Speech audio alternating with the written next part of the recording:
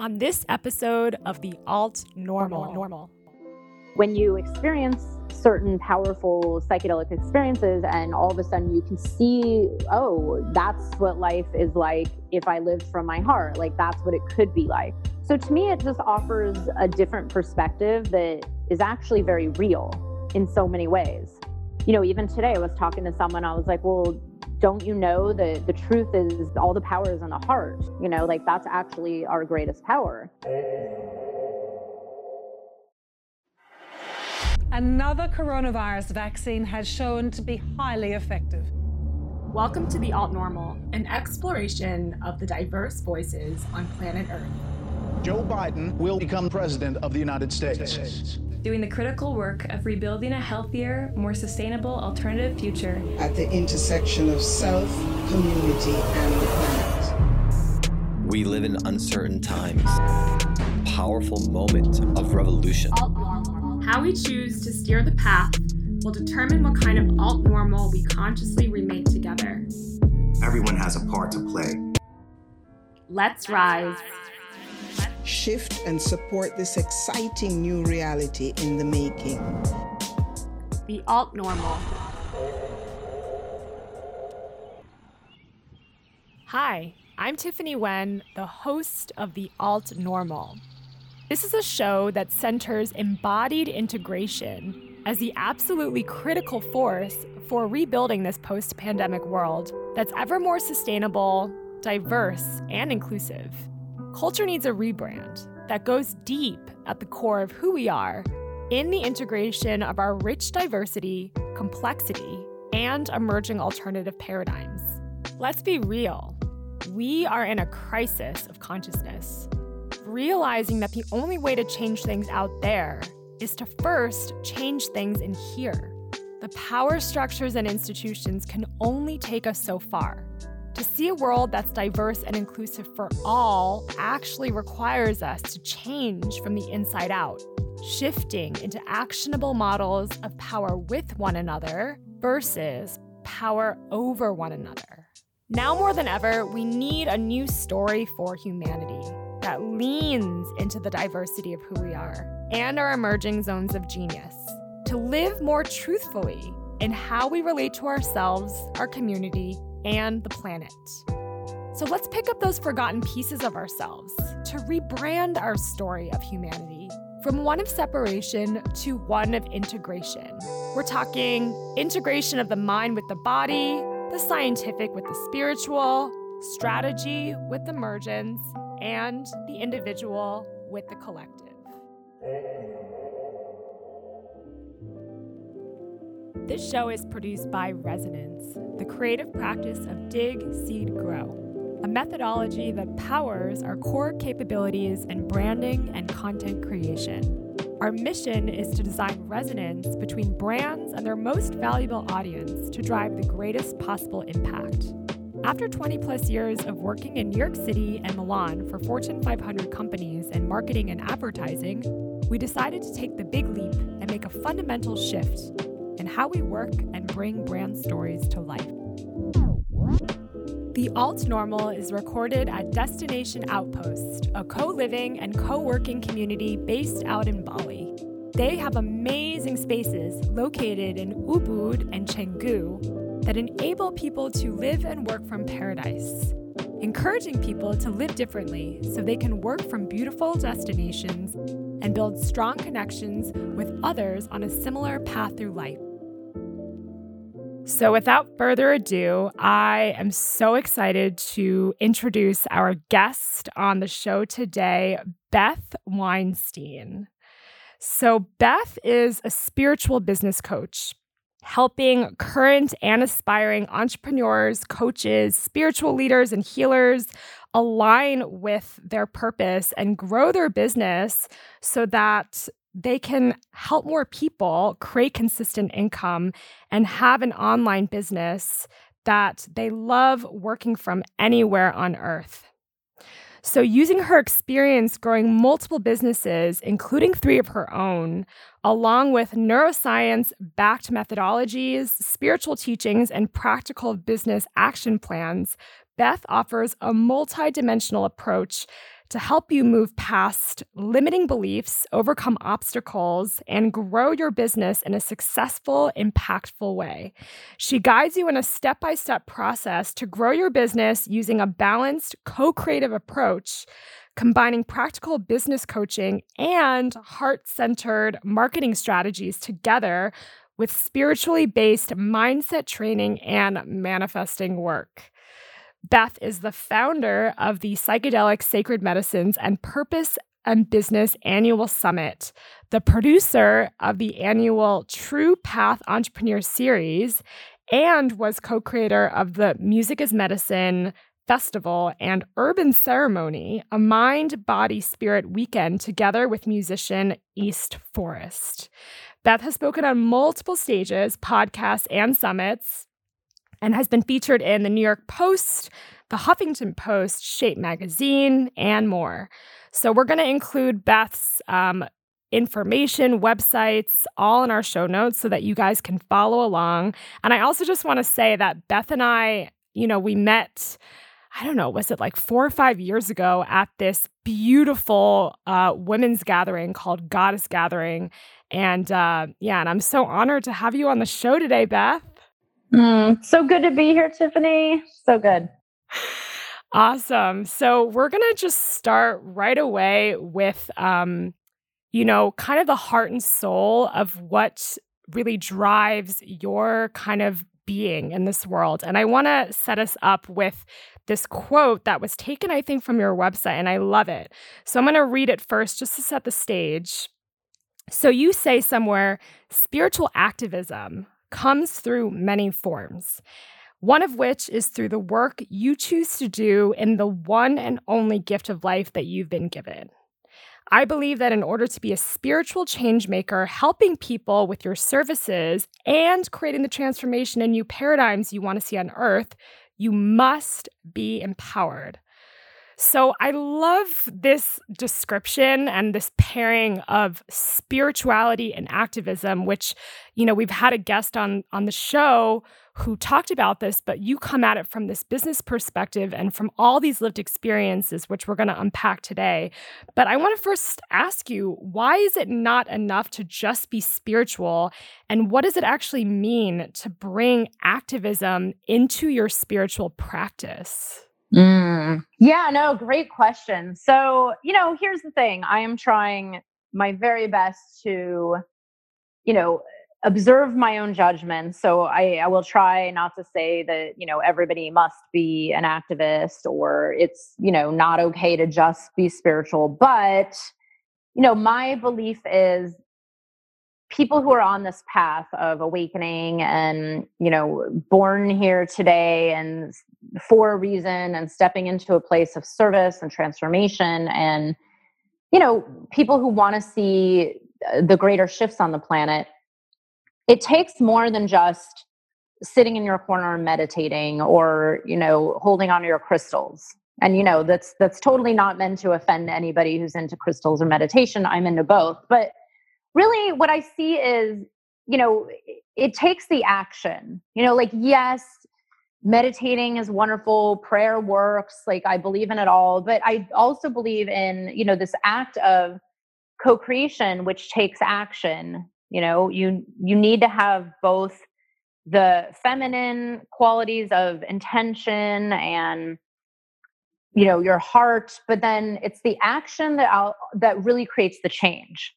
So that's why I don't know where I got this. It was, a few years ago where I was like, well, it's actually like activism, but it's activism from a different place, right? It's from a place of what I see as activism with compassion and love and, nonviolence. And of course, it doesn't mean not fighting. Of course, it means fighting for what you believe in and really standing in your own truth. But the changes that we want to see on the planet are going to come from people who are empowered. And I do think that is connected to, and I think it's just because of a lot of, entrepreneurs I've been around my whole life. It is connected to money, it is connected to authority and being an expert and being a leader, really. And, until money doesn't exist anymore, it's the reality that we live in. So I see, on my website, I know I there's somewhere where I said, being an activist means being supported with your, in all areas. Meaning if you're struggling to get by and you barely make ends meet and you're in that feast and famine with your business, then of course you're not going to be able to go out and fight or donate money towards causes you believe in, or, really show up for yourself in your highest and best. I do believe that the leaders of today, especially these kind of leaders, like leaders with consciousness, which thank God there's more and more every day, but they need to be held and supported and cared for. And that will take, multiple levels of support. So it's all interconnected. I say this to my clients: you can't show up and serve your clients if you can barely show up for yourself. So really, being spiritual is great, but being spiritual and putting it into action, to me, is creating the new earth.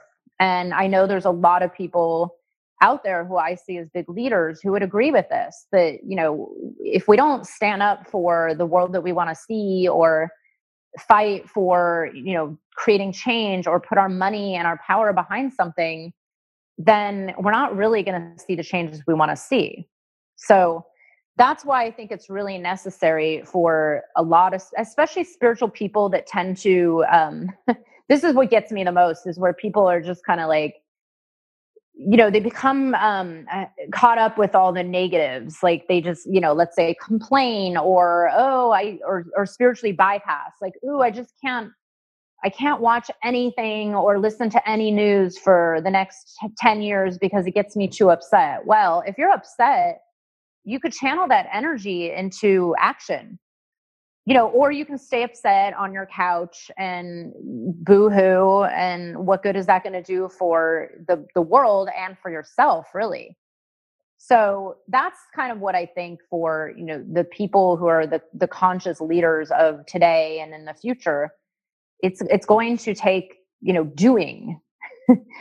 It's just the nature of reality. It always takes some kind of doing to create. That's what co-creation is. Yeah, that's amazing. And the last piece about what you said is so important, to just recognize the role that anger can play, or whatever negative emotion can play, if we choose to reframe and transform it into action and into movement. And I love the lens that you bring to activism, because, it's a very practical way to see it.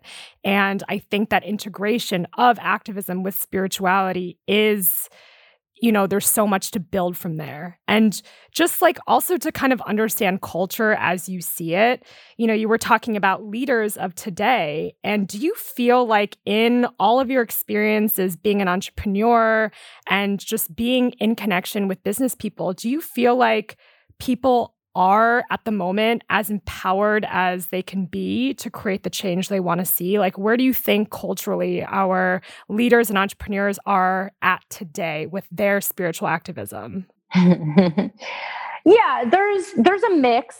This is a great question, because for example, I just hosted this big summit. I interviewed a lot of really amazing change makers. They all seemed very empowered.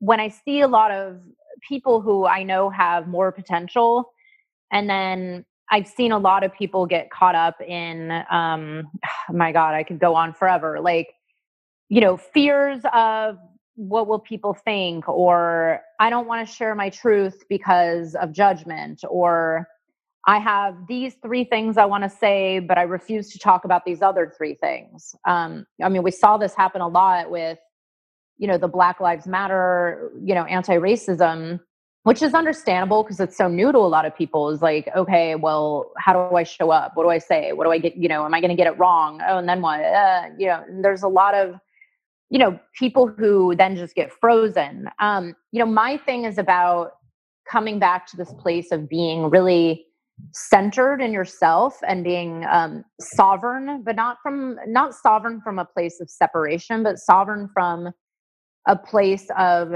knowing that your voice matters. And I do believe everybody's voice matters, period. Like I honestly, and I'm very anti-censorship. I don't care what people are talking about. I don't care if people dislike it. I do believe that it's the journey of being a human. Everybody has a truth to share. It doesn't mean that we're all going to agree. But I do feel that there could be more potential. I do see this shifting a lot, especially with it's inevitable with the way information flows these days. I mean, there's just so many platforms. Everything is getting more and more transparent. People also feel energy and can call BS on people that are BSy, right? Like, we all know there's leaders that you just know are totally authentic in what they say. And then there's some leaders that are kind of sketch. And I think more and more people pick up on that, just because it's over time, people feel it like, oh, there's something weird about that person, or, oh, they're only sharing part of the story. It's kind of this whole, seeing the people on Instagram where their entire profile is only, perfect pictures and perfect life and perfect this. And I'm like, dude, let's get real.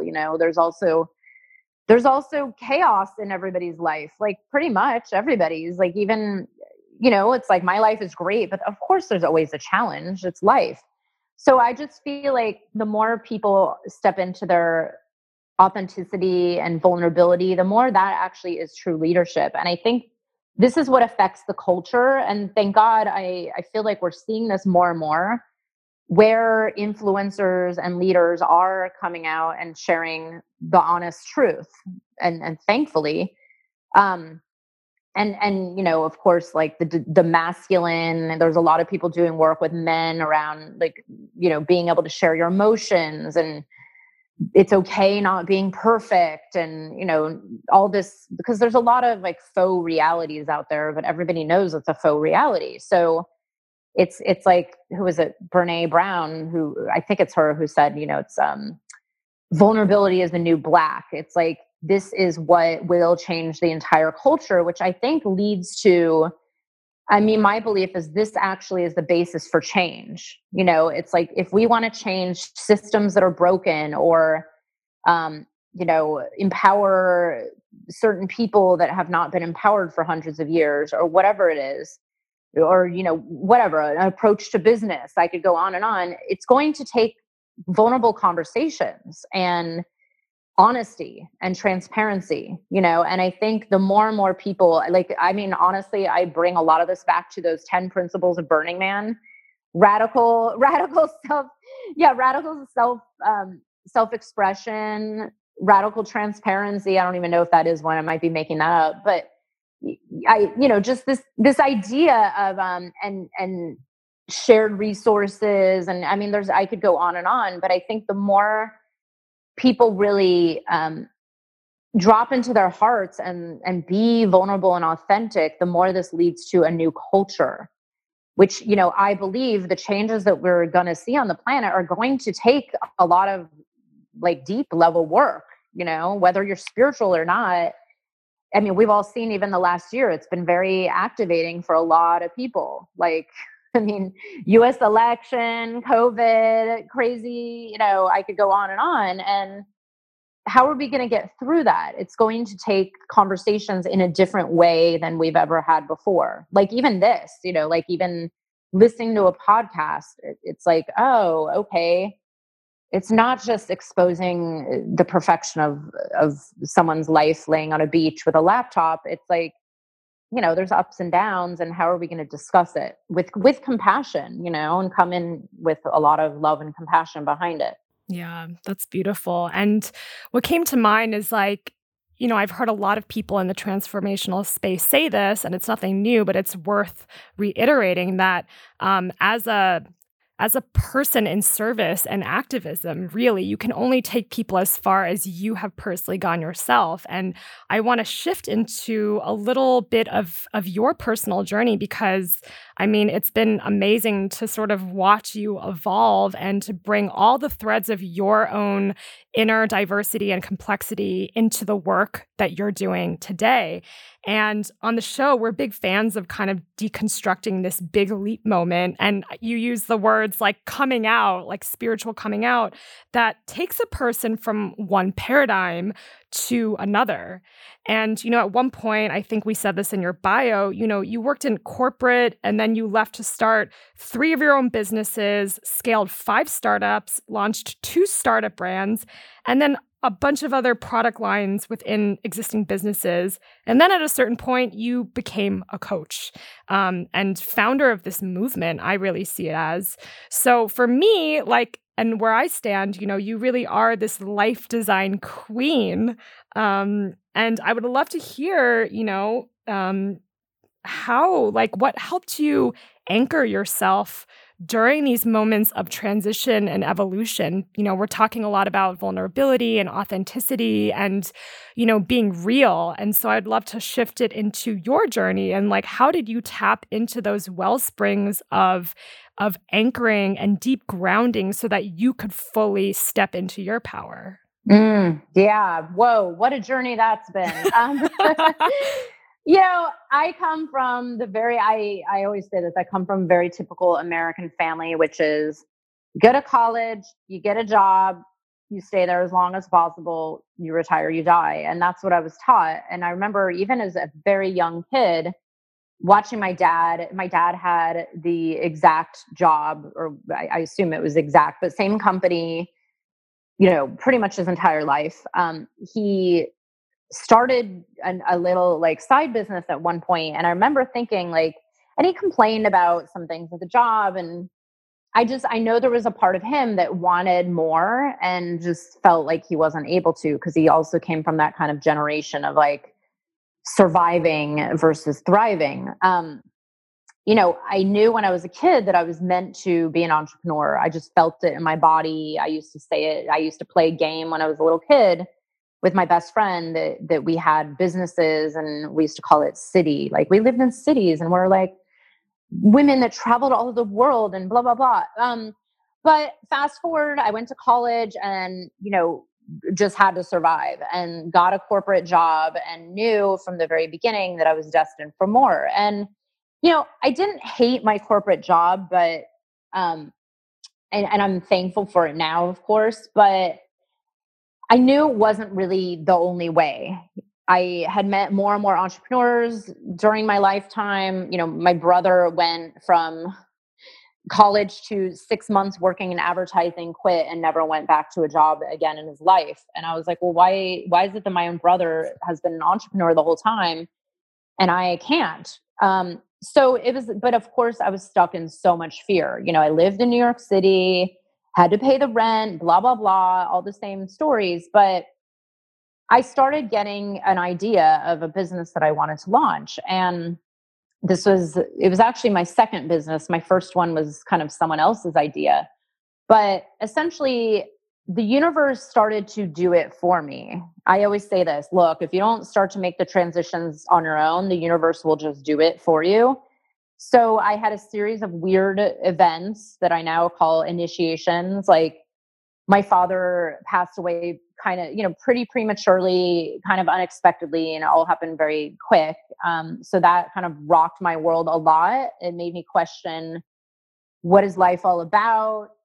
Especially because he was only retired maybe, I don't know, 8 or 9 years, maybe 10. And I'm like, dude, he spent all that time working at one job to retire and then die, literally. And so I remember questioning a lot about oh, is this what life is all about? Is to work a job that you don't really like, to then just pay the bills, to then die, and I was always on a pretty deep spiritual path. And I really started questioning the purpose of life. What is this all about? What's this whole work thing all about? And I kept having these feelings inside of me of I want to do this one thing. I want to do this one thing. And I kept thinking about this one business it went on for years. And then, of course, I lost the corporate jobs, kind of started to go under. My whole industry changed, very quickly. And I saw it coming. I was like, well, why are they paying me if they could outsource this overseas much cheaper? And of course, that's exactly what happened. And so I switched to work at early stage startups, which was much, much better. But then it was kind of the same. It was same, but different, And I remember I had this opportunity to help pretty much launch a startup and run the whole thing, but it wasn't my own. And it was also something that I wasn't really that interested in. And that was the final straw where I was like, well, wait a second. Why am I working my butt off to launch someone else's startup when I actually am not even passionate about it and I could actually just launch my own? So I had this one moment that made a mindset shift, which is actually something I tell people all the time. I decided to start what's now my second business as a project. I just called it a project. I didn't call it a business. I was like, well, if I don't do this, I'm going to kick myself in the butt. I'm going to regret it my whole life. So I need to at least try it just to say that I did it, because it was like eating my soul alive. It was going on for years and years and years. And it was my former running apparel business. And so I worked on it on the side when I was still consulting and working for these startups. And, I just brought it to life without any expectations. And it took off for a while. It did okay. It wasn't like mind blowing, but it was the best experience of my entire life. And through that, the amount of growth that I had and, experience of the ups and downs of entrepreneurship, it started to hit me really hard that life, it's not always going to be easy, but life is about, having something beyond you and having something that really fulfills you. And I remember I actually said this to my Buddhist teacher at the time. I said, I have never been so scared and stressed out in my entire life while I'm so happy in my entire life. I've never experienced that before, because it was these two extremes of, I am so fulfilled, I'm so happy, I'm so inspired. Like I loved working, because it was my passion. But then again, I was also scared shitless, I was like, so, but I think it was just, that having that drive and also doing a lot of really deep level, mindset work around like, well, what if I try to see this differently? Because you never know unless you try something. So everything is a risk, really. Like if you think about everyday life, especially now with COVID, it's been really interesting. I've actually said this to a lot of people. I was like, look, now we're seeing that nothing's secure anymore. Like, certain jobs that we thought were secure are now not secure. Like in the US, there's a lot of people like pulling their kids out of school, and teachers that might not even have jobs in the future. Oh, well, that used to be a secure job. And so to me, in Vipassana, this idea of anicca anatta, like nothing is permanent, nothing is guaranteed, nothing is secure. So what happens if you approach life this way? And that's exactly what I did. It was like a literal moment to moment practice of, what would happen if, and getting curious. Like that to me is one of the best things any human on this planet could do, is just be curious, stay curious. So that's kind of the short story of it. It's beautiful. I love that you ended on the note of curiosity and that you touched a little bit about Vipassana, because again, like you, and I remember meeting you at Goddess Gathering, and I was like, wow, Beth is like such an amazing alchemy of like grounded, woman who has aspiration, but also has such an open mind to these alternative ways of transforming oneself. And you've been so public about, this journey that has included so many modalities and experiences, ranging from Burning Man to Vipassana, which you just mentioned, a silent retreat, to plant medicine, which I want to get into, and how these sort of transformational and visionary experience helped you really like dig at and really live from that truth, not just in life, but also in business. And I just want to bring a little flavor of Michael Pollan into the mix, because for those of you who don't know, he's a best-selling author of many books, but his latest one, How to Change Your Mind, What the New Science of Psychedelics Teaches Us About Consciousness, Dying, Addiction, Depression, and Transcendence, very long title. He said in a conference a couple of years back about his experience with psychedelics, and he said, they put flesh on ideas. And these were already ideas that I had. And for those of you who don't really know his work, check him out because he's an amazing bridge builder, much like you, Beth. And from that sort of, foundation of psychedelics and transformation, can you dial in and maybe share sort of your most powerful transformational experience that really helped you take your current business to the next level, and essentially kind of come out of the closet of like, hey guys, this is really who I am and why I'm here and why I want to serve and help you. And yeah, maybe take us into that narrative as you can. Yeah, so I had actually started working with psychedelics when I was pretty young, like teenager young, and now I'm in my early 40s. And so I'd already been on this path, but never really worked with them intentionally until later on in life. Probably it was actually when I was in the middle of launching up my second business. So it kind of coincided with this really deep journey I was on with that business and getting really deep into the very powerful psychedelics.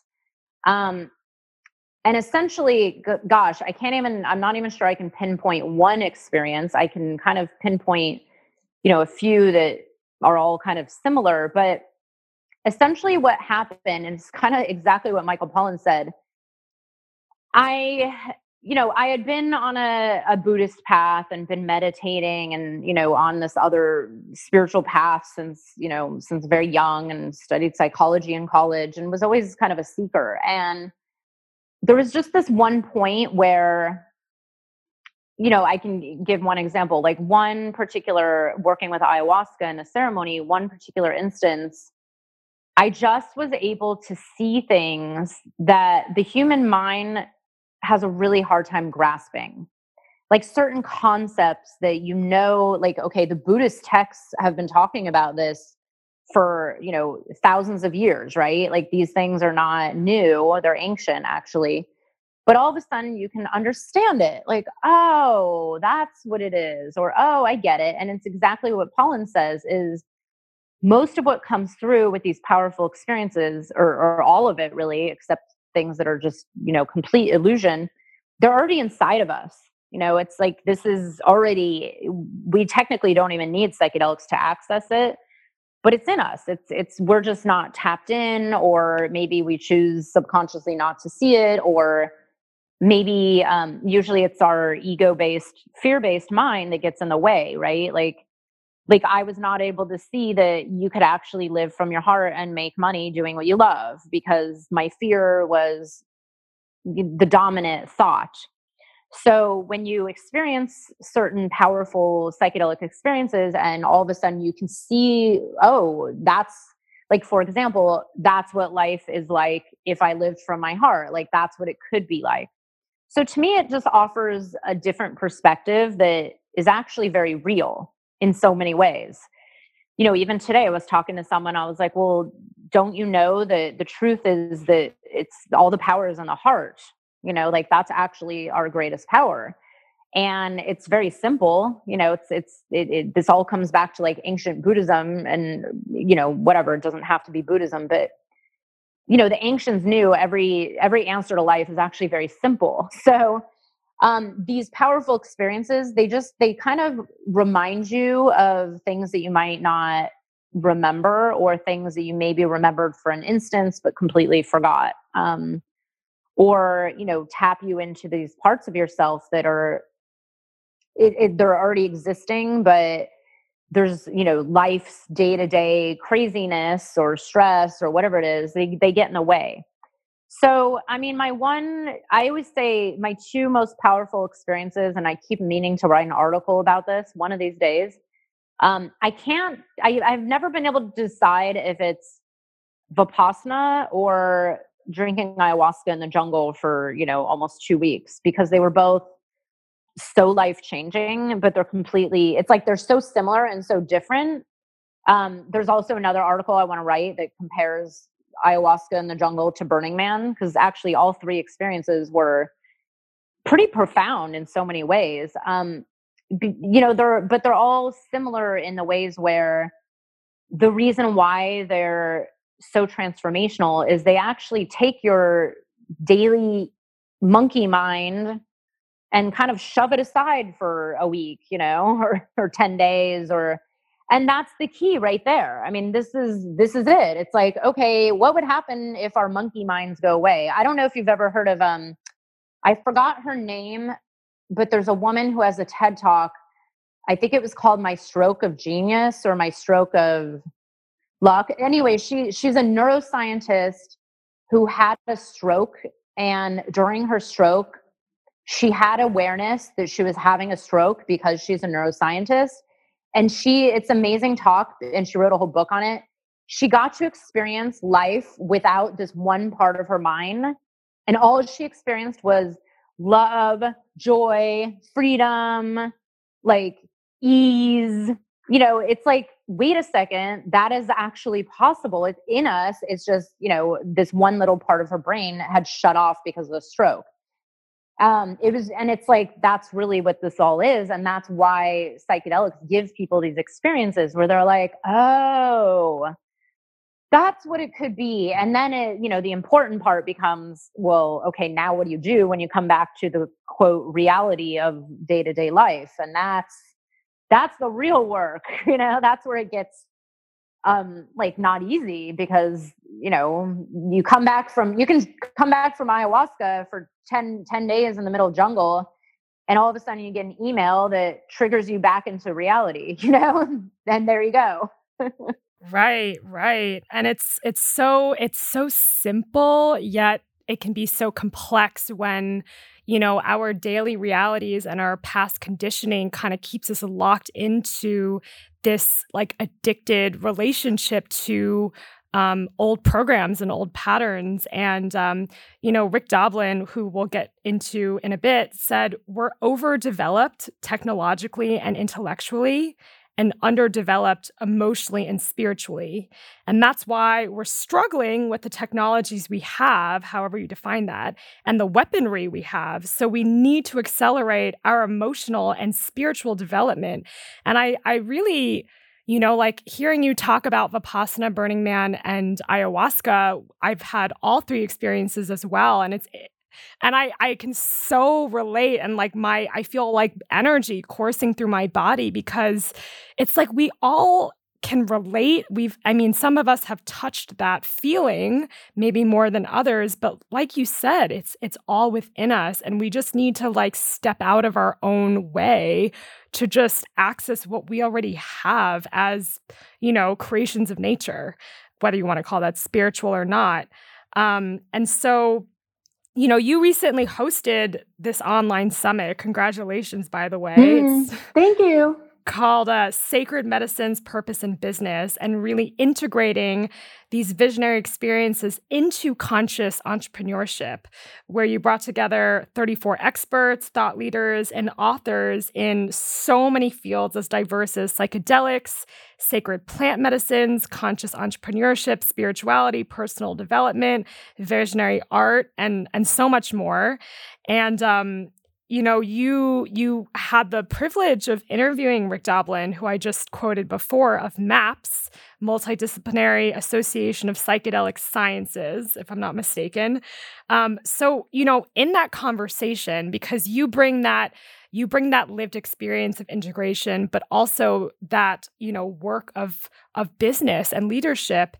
So tell us what you learned from, that conversation with Rick, and how that maybe even shifted your worldview, and all the things that you already knew, but having that conversation with him, what did you learn from that? Yeah, I was actually just quoting him yesterday on a workshop that I did, because God, first of all, he's a cool guy. He's just really funny, but I've interviewed him 2 years in a row, and and I've seen him talk. I've been to a MAPS benefit in New York, and the vision that he has and that MAPS has for the world is just big.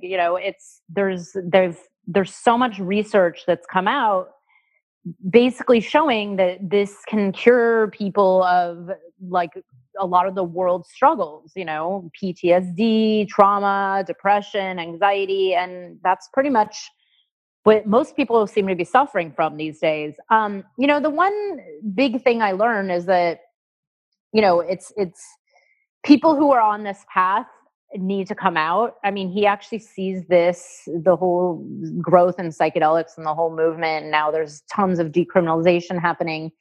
I mean, he basically equates this to the LGBTQ movement of the 1970s. And, this again comes back to societal change. Like, how are we going to, let go of the stigma and come out of the closet and not fear losing our jobs or scaring our families or pissing people off or, having our neighbors think we're crazy or whatever it is. I mean, trust me, I went through it. I was like, I live in a small community.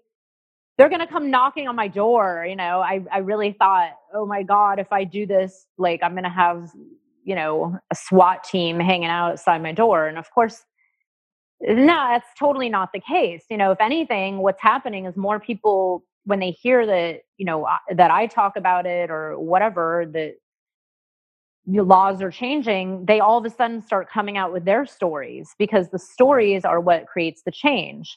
So he kept saying this in the interviews that I did. He kept saying it's actually more and more important that people share how these medicines have helped them. I've shared my low points and my high points, and I mean, my God, and you know me, like, I mean, I don't know, you haven't seen me at my absolute worst, but, I was an anxious mess. I was your very typical, like, ungrounded New Yorker. I'm still very, like, high energy, but there's a way to be high energy while being grounded. But I was just living in fear and anxiety, like, day in and day out, and my nervous system was fried. And that is not a healthy way of living. It's also, it's not good for the others around you. It doesn't really serve you or the world. So, and again, it comes back to this old paradigm of the belief that we all must work our butts off to the point of exhaustion in order to survive in today's world. And none of that is actually true. So this is where it becomes really important to share, how is it that these medicines have helped you? What is your vision? Like where were you before and after? And it's amazing that, throughout both these summits I did, I mean, I can send you screenshots, like hundreds and hundreds of people were writing me directly or posting in my Facebook group, sharing their personal stories. I mean, I have a client right now who's I forgot what the official term is, T4 paraplegic. And the only thing that's helped him was the use of psilocybin because, I mean, my God, he lost his legs. I know he lost his legs at a really, in his like 30s and in a motorcycle accident with a drunk driver. I mean, and it's just, yeah, like imagine your life changing like that. And, antidepressants aren't really the answer. And people have had these life-changing results with, it doesn't even have to be this huge experience. It could just be psilocybin, call it a day, whatever. But, and more people are really turning to the power of this. So speaking with him and Paul Stamets, he was another one who's like the world's leading mycologist. I mean, my God, I actually started crying I'm like getting teary just thinking about it. He made me cry because he started speaking about end of life anxiety. And he is on a mission to basically legalize psilocybin because, imagine if you're given a cancer diagnosis prematurely, like for example, my father, my father was just taking all the pharmaceutical drugs to the point where he wasn't even aware, he was just totally out of it. And psilocybin has been proven now to help end of life anxiety and ease the transition for people who are, given terminal illnesses. So I think this is actually, and I have a client who's in the death doula realm. And again, this comes back to like, how are we going to change the way society approaches all of these things? Like, especially look at COVID. It's brought up a lot of questions about life and death. And, And so this has been some of the main points of, speaking with Rick Doblin and Paul Stamets and, even David Bronner and some of these really big leaders about, why they're putting, David Bronner is putting multi-millions of dollars behind psychedelics. And there's a reason why. It's like even his own journey, his own trauma, and his, like family history of grandfather, in on the Holocaust. All of this stuff can go very, very deep. So, these are all visionaries who just want to see a better planet, and they believe it's a human right to lead a happy, fulfilled life, even if you've been hit by a drunk driver, or even if you have a terminal illness, or even more so, right? So that was like the main big takeaway. Yeah. Wow. I feel like I could just talk for hours just about the just absolutely undescribable transformation that psychedelics has had on me personally. And I think I'm going to do an episode where I just share my story, because it is literally why I'm sitting here having this conversation with you and not sitting in some cubicle in New York City working for someone else, which was my whole pattern for my whole life. And ayahuasca, she just, laid it down, and she's like, hey, I'm here for truth, and I'm here to just connect you back to it. Simple as that. And exactly. And I just, exactly. Yeah. You were saying you could just cry thinking about it. And I could as well, just thinking about how profound that connection is, and how, my own fear of death dissipated in a really big way after doing ceremony at an amazing healing center in Costa Rica called Soltara. And, at the same time, like you were saying and echoing Rick's words and Paul's words, everyone has a story to tell. And the more that we can all have the courage to vulnerably and boldly step forth and share and find the others, like you and I are having this conversation, the more that we can start to see bigger change and bigger waves in society, right? And, I want to keep the really positive vibes going, and at the same time, just, shine a light a little bit on, those who haven't stepped on this path, but give them, a little bit more context for the power of this. So, bringing it back to your spiritual business coaching, which again, I think is so important and critical during these times. You talk about in your toolkit how you can start a psychedelics integration coaching business without having to, get a certification or do trainings. And I'm really curious about this, and you've been very vocal about this too. It seems almost too good to be true, right? You think about someone who maybe has done plant medicine for the first time, and they're like, oh my God, mind blown. I cannot be that same person that I was before I did this. And also including, people like you and people like me that have done it a couple times, or maybe in the tens or hundreds of times, we fundamentally have shifted. So I just want to set up a thought experiment and just hear what you have to say. So let's say someone has done ayahuasca, right? And now has this heartfelt desire to support people. Does that mean they can just start, their own sort of coaching project or business? Or is there a catch? Or can you talk to us about this certification process and is it needed or is it not needed, and why? Yeah, well, here's the thing. And of course, there's people that would disagree. I am the believer. Here's the thing. I do think if someone has really just done it once and now they want to call themselves an integration coach, okay, that's a little bit different. They at least have to be very honest and straightforward about their path. So you can't go around saying, oh, I've drank ayahuasca 500 times if you've only drank it once. So you have to be honest and transparent. That's the number one core foundational piece of how I run my business. And it's what I teach my clients, because transparency actually sells, on top of that. And it's honest. And why not be honest, because who wants, BS people right now? But here's the thing. Essentially, I'm trying to take this approach where I believe that who's to say what is good or bad for anybody? So there are people who drink ayahuasca in apartments in Brooklyn down the street from the garbage processing plant with, noise everywhere and a club downstairs with banging music, and there's no shaman, and they put music on an iPod and that's the music for their ceremony. That happens all the time and it exists. And, who's to say that's good or bad? If that works for people, hey, it doesn't really work for me. That's not what I'm into. But if that works for someone else, who am I to judge? So that's the approach I take with any of this. So it doesn't matter if it's a psychedelic integration coach or a life coach or any other kind of coach. It's the same thing with, there's coaches out there teaching sacred sexuality, which is pretty deep, interesting, and kind of in that same realm of being taboo.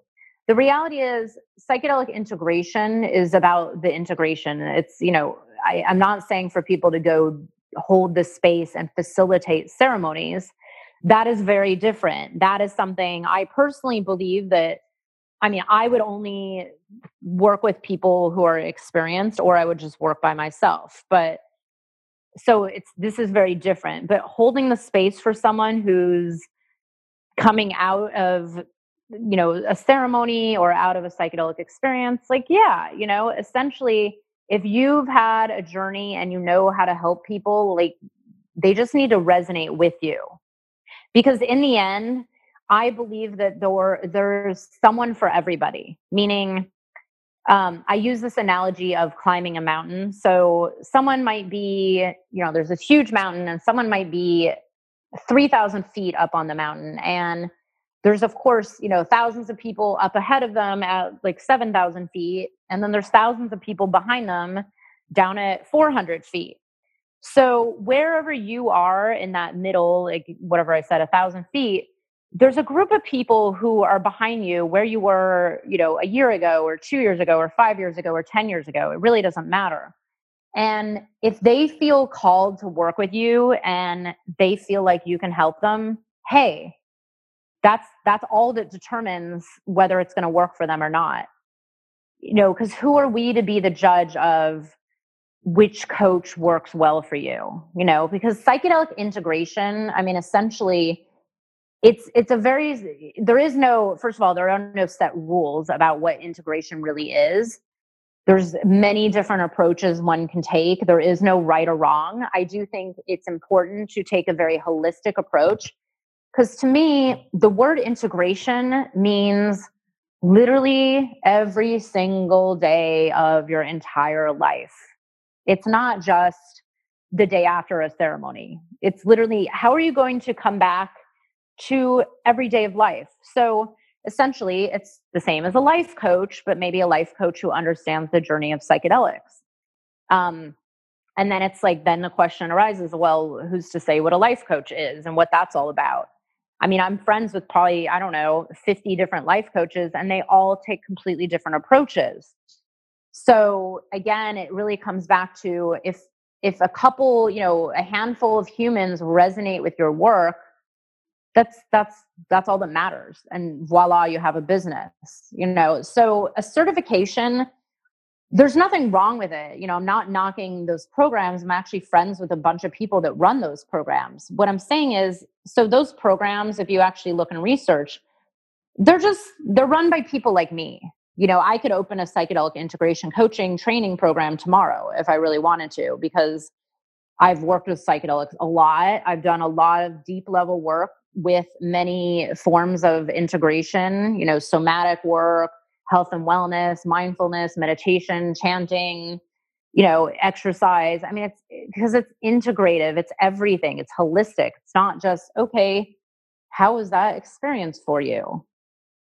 If that was it, anyone could essentially do it. Then it's well, the friend that you came and told about your ayahuasca experience, the next day, how is that different than an integration coach? So that's where I question, and it's not that I question it. I do believe, hey, it's great, go get a certificate. But the reality is there's no rule that says you can only have a business if you go pay someone money for a certificate.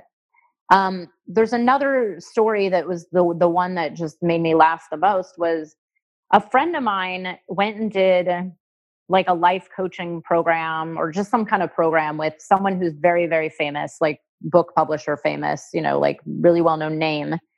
And it was just a program about, like you and your life and whatever she taught. And then at the end of the program, she said, oh, and for $3,000 more, you can get a certificate. Like you basically go through the program, you pay whatever it is, $10,000 for the program. And then if you want a certificate that says you finished the program, you can buy it for an extra $3,000.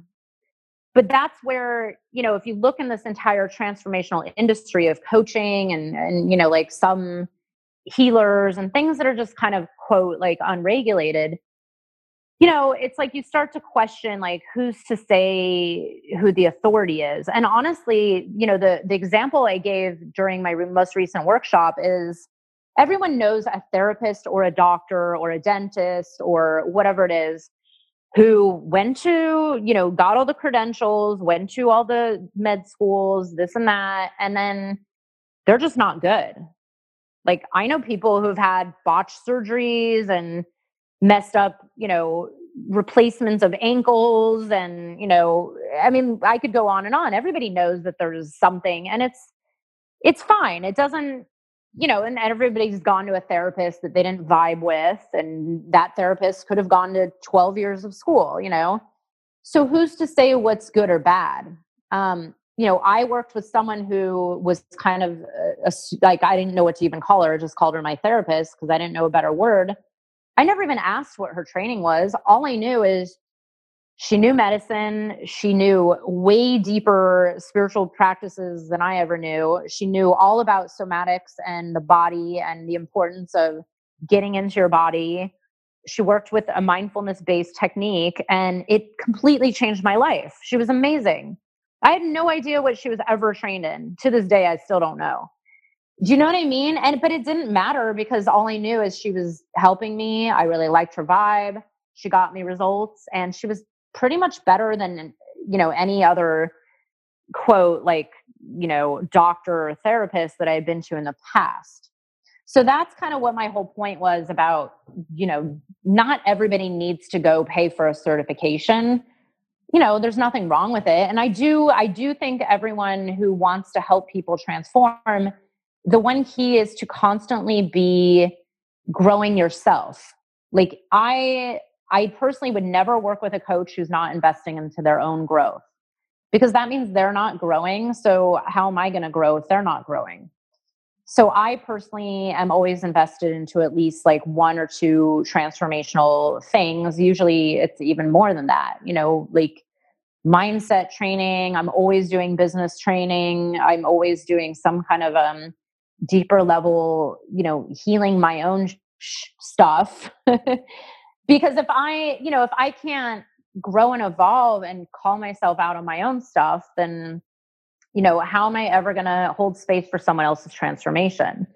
So that's kind of what I meant through all that. But now, I don't know, if you go do one ceremony and you want to then go pour medicine, I would question that. But again, who am I to judge?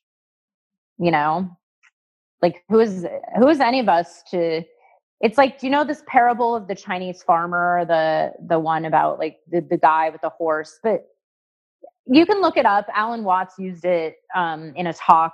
I don't know what year it was, but it's kind of this like well-known parable. But really the whole quote that keeps coming up is, who's to say what's good or bad? Like this one thing we might think is quote bad is actually good for some other people, or it's good for, maybe it is actually good. And who's to say what good is, right? These are all just judgments of the human mind. So Sure. It calls into question, like, what is reality? What is truth? And the whole game of like assumptions, like I can't assume that something that works for me is going to work for you. And I think being able to admit I don't know everything, and I can only be your guide, but like everyone is here to take responsibility for the creation and the direction of their own life and happiness. And so, and I everything you said, I'm just like, yes, because like you have that compass and you can call in the coaches and the teachers, but ultimately it's about really developing trust within yourself. So if it means like being like, I really resonate with this therapist, I don't really feel like I need to understand every little, detail of her credentials, but I just feel it. That's like a new story emerging too, like feeling more into your truth, right? And I'm not negating the mind. I think the mind is a beautiful tool, but like integrating the mind with the body, like how can we build more trust in the body? Going back to what Rick Doblin said, we're so overdeveloped intellectually, but we're so underdeveloped in our beautiful organ, which is the heart, which if you look at the Heart Math Institute out in California, like they've measured the heart's electromagnetic frequency, and that frequency can be measured up to 9 feet outside of the body, and actually, in a very biological sense, sends more signals to the brain than the brain sends to the heart. So if you want to get real nerdy about it, like the heart is this like super power organ, and what is possible if we sit more and build that space out more so that we can be more of who we really are, right? Isn't that the whole game of life? That's exactly it. I mean, and honestly, this is, in the end, this is what grows your business. Like, this is what I tell my clients. I'm like, people, especially people on a spiritual path who are awake in some form or another, or whatever that means.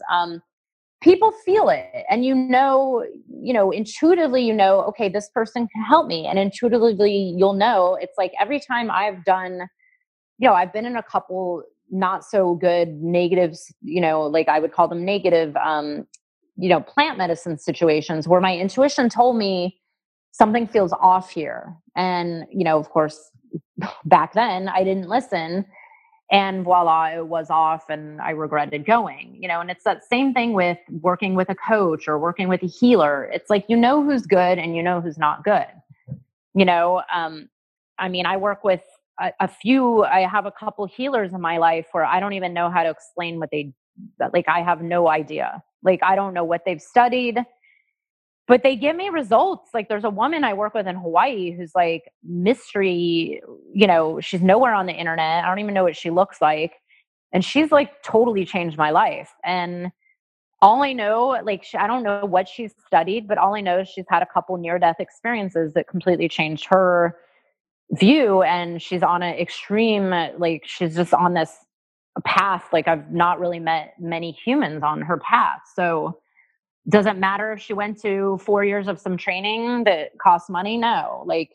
It's just her path, and she resonates, So powerful. And that brings to mind, I don't know if you read the book Dying to Be Me by Anita Moriarty. Yeah. It's I haven't read it, but book. I know her amazing story. Yeah.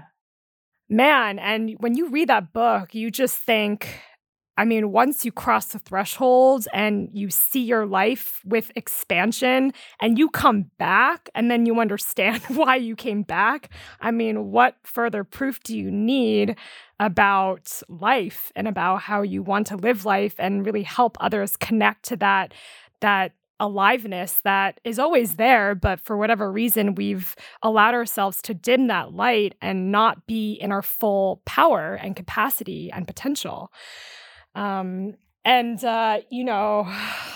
it's just, I love that we can talk about this. And I know that there are webs of communities and humans, healers and non-healers that are yearning for this, that are yearning to apply what we're talking about into practice, and myself included, because I'm on a journey as well.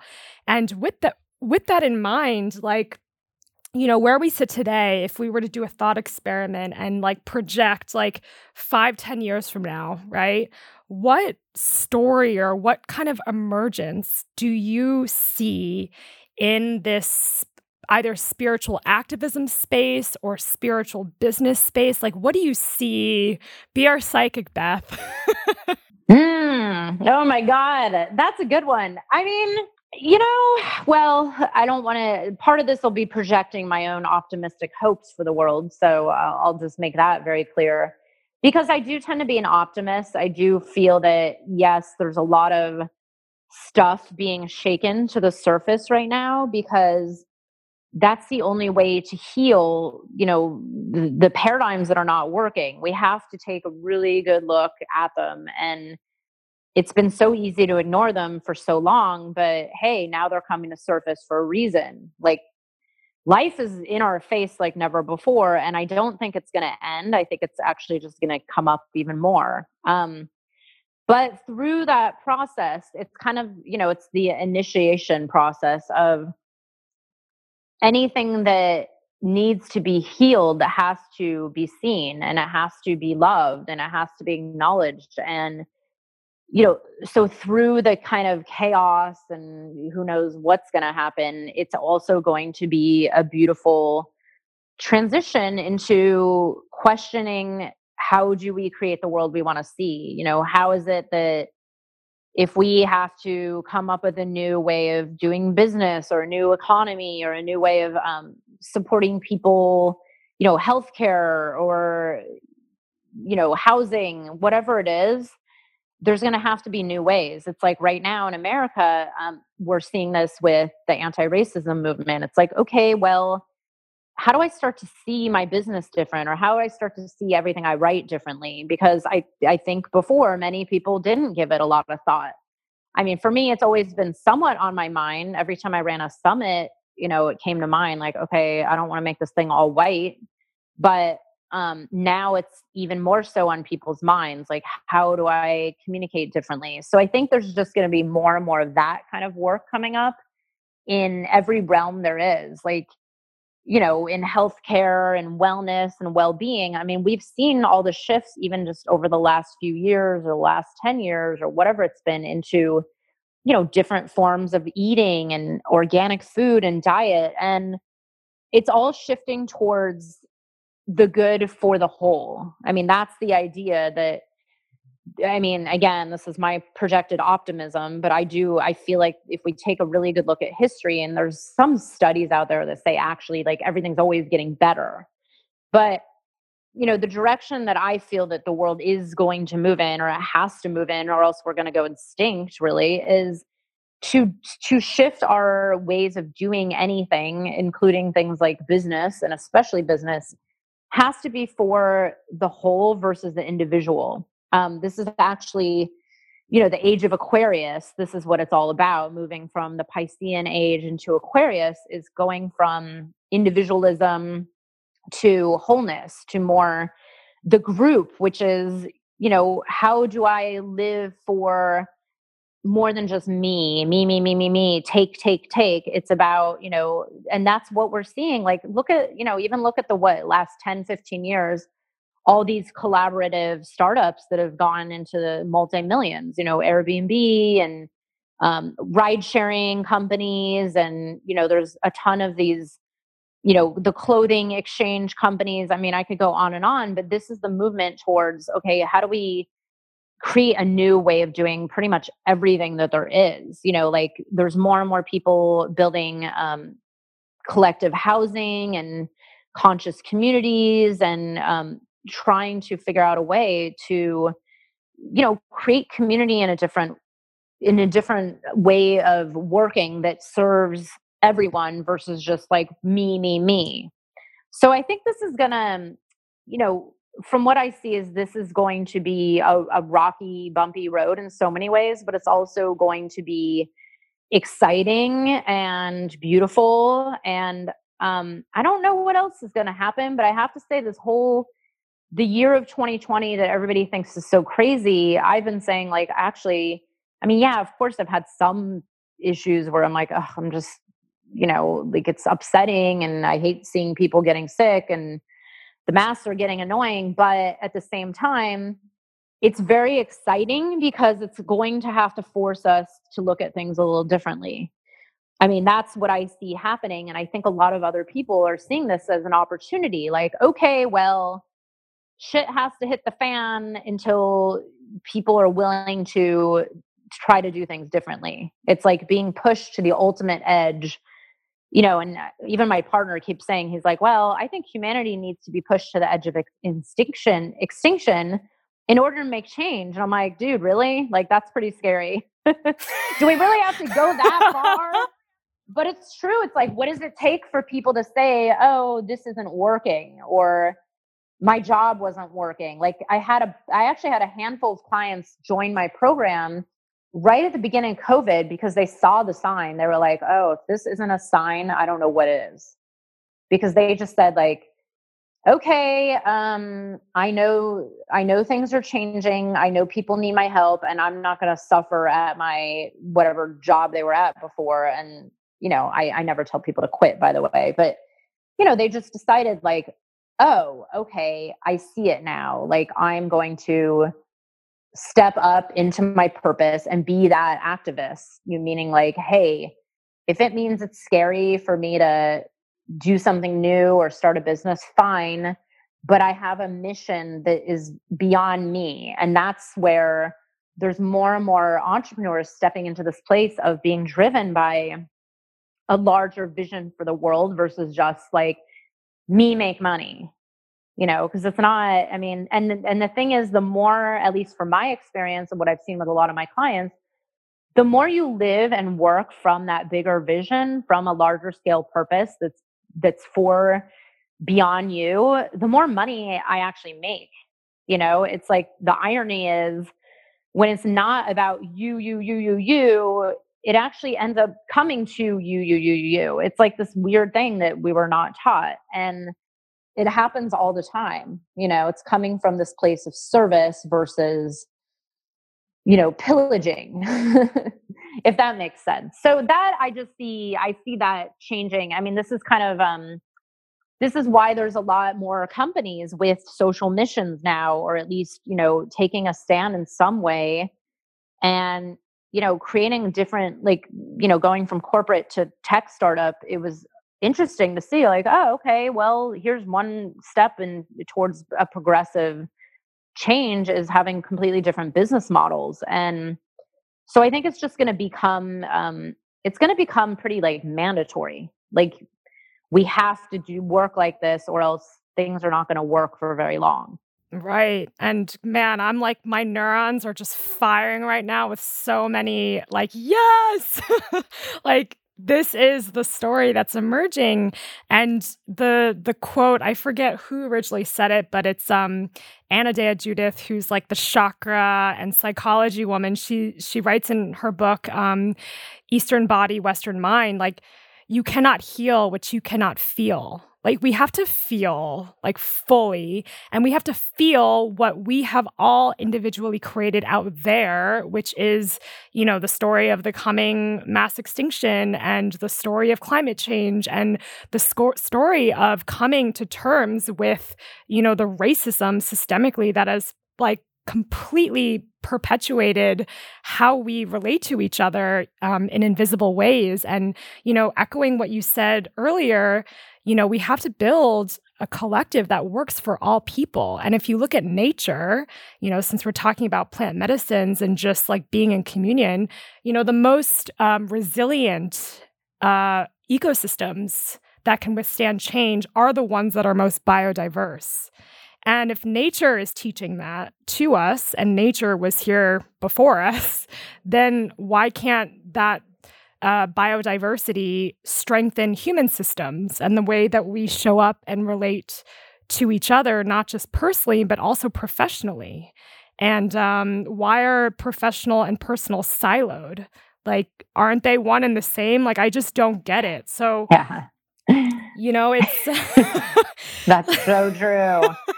Well, old paradigm, new paradigm, right? Old paradigm, new paradigm. And, as we come to a close, just two more questions from me. Like, so let's say, joining us right now in our conversation is like a closeted, like spiritual person who is a business person, but wants to merge the two together and is listening in.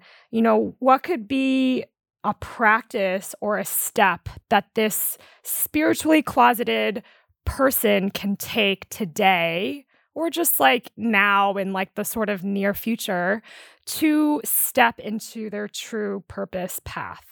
Yeah, I love it. In the closet. Well, here's what I said. I actually said this years ago. I said, look, guys, there's no need to be in the closet anymore because Vogue magazine is writing about tarot cards. And I had just like made that up on the spot. And then of course, later that day, I went and looked it up, and they had not only written about tarot, but they had written like multiple articles about tarot and crystals and astrology and so on.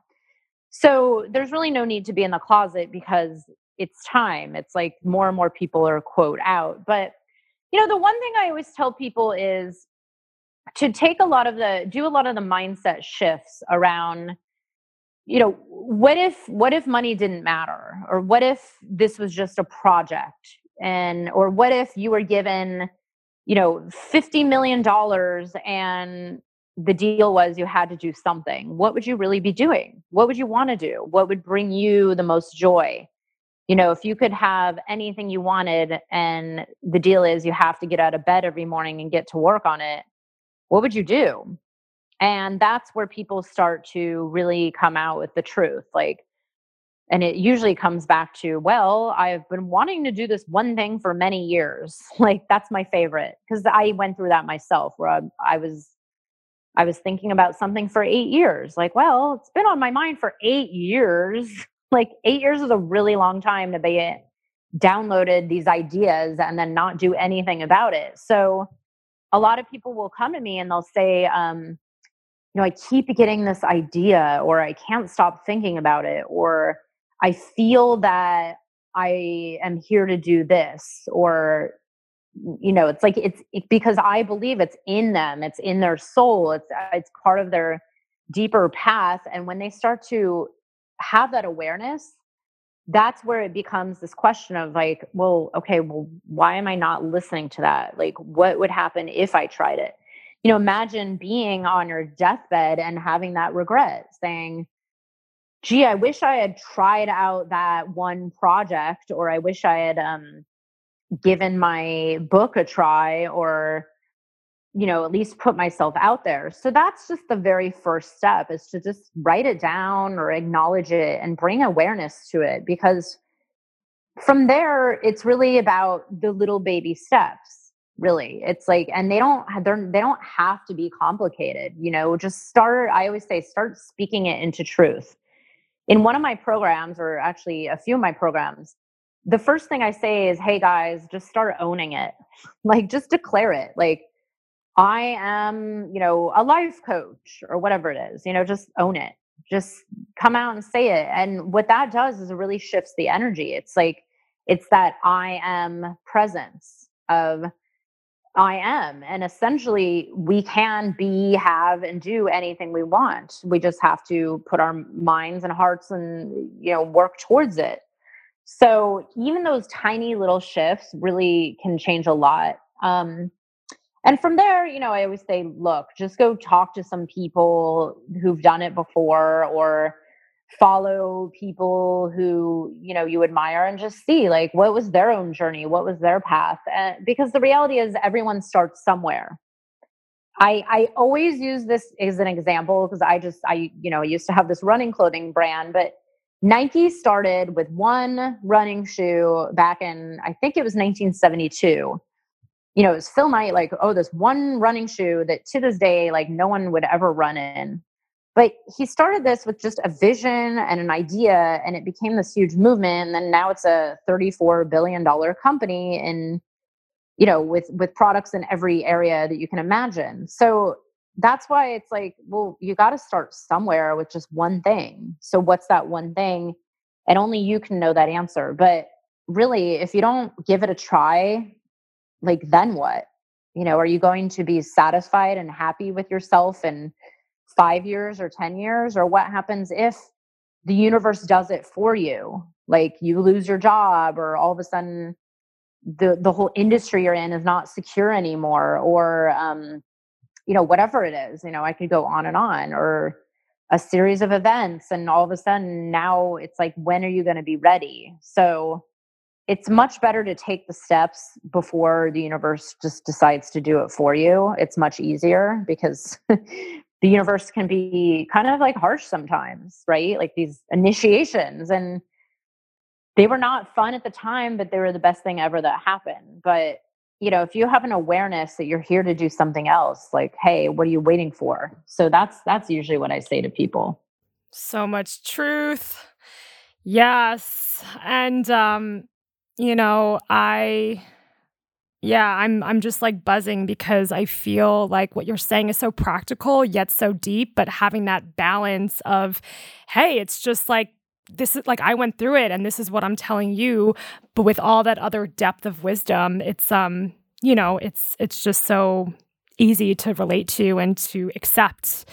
And so, coming to a close, Beth Weinstein, you've dropped so many wisdom bombs on us, but I'm just going to ask you if you can leave one message or a question that our audience can reflect on beyond this conversation and really sit with and metabolize.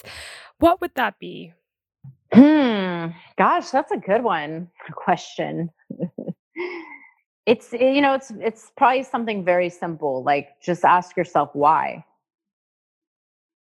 Just super simple, like, or what if? Get curious. So that would just be the one question, like, try it for 40 days as a spiritual practice of, every time your mind has a thought about something, just negate it with the opposite thought. Well, what if? What if it's actually the other way? Or what if that's not true? Or, someone triggers you.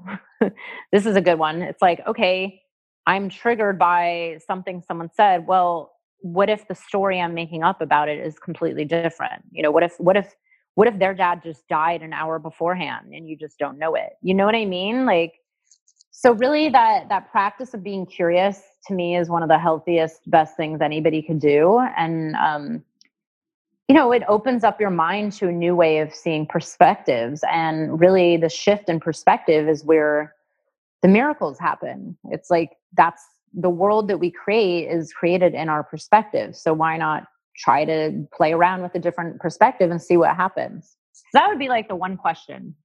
What if, why not? Yes, curiosity is my favorite medicine, because the energy of curiosity and the energy of why is just being like, hey, I'm just here to like expand and evolve and like kind of find out what I don't already know or what I blinded myself to unconsciously, but I'm here and I'm open and I'm ready and willing to receive. Mm-hmm. I love it. Exactly. Yes. Oh, I love it, Beth. Oh, you're amazing. And I feel like this has been such a long overdue conversation that I feel like I've always secretly wanted to have for the last however many years I've known you and witnessed your journey. I know, this was amazing. I want to talk to you for the next 5 hours straight, of course. Well, we will do that and maybe have you again on the podcast as we move into 2021 and hopefully plant seeds for new beginnings and just, continue the journey, but with more grounded tools and just more truth and people like you who are bridging these worlds and honestly creating new languages that people are really, I think, seeking and curious to find out about. So just to round it out, I am so thankful to you for who you are, the work that you're doing, and just for all you guys listening, please follow along. We're going to include Beth's information website so you can follow her journey, stay connected, even reach out if you want to work with her or, just continue to be curious about the spiritual activism that she's bringing into the world. And if you feel uplifted or shifted in any way, as I sure do, please subscribe, share, just, help us amplify these stories far and wide. And very grateful to you guys, and we will see you next week. The Alt Normal. This show is produced by Resonance, the creative practice of dig, seed, grow. If you enjoyed this conversation, please show us the love. You can subscribe, share, or leave a review. We'd be so grateful to help us amplify these stories far and wide. Thanks so much.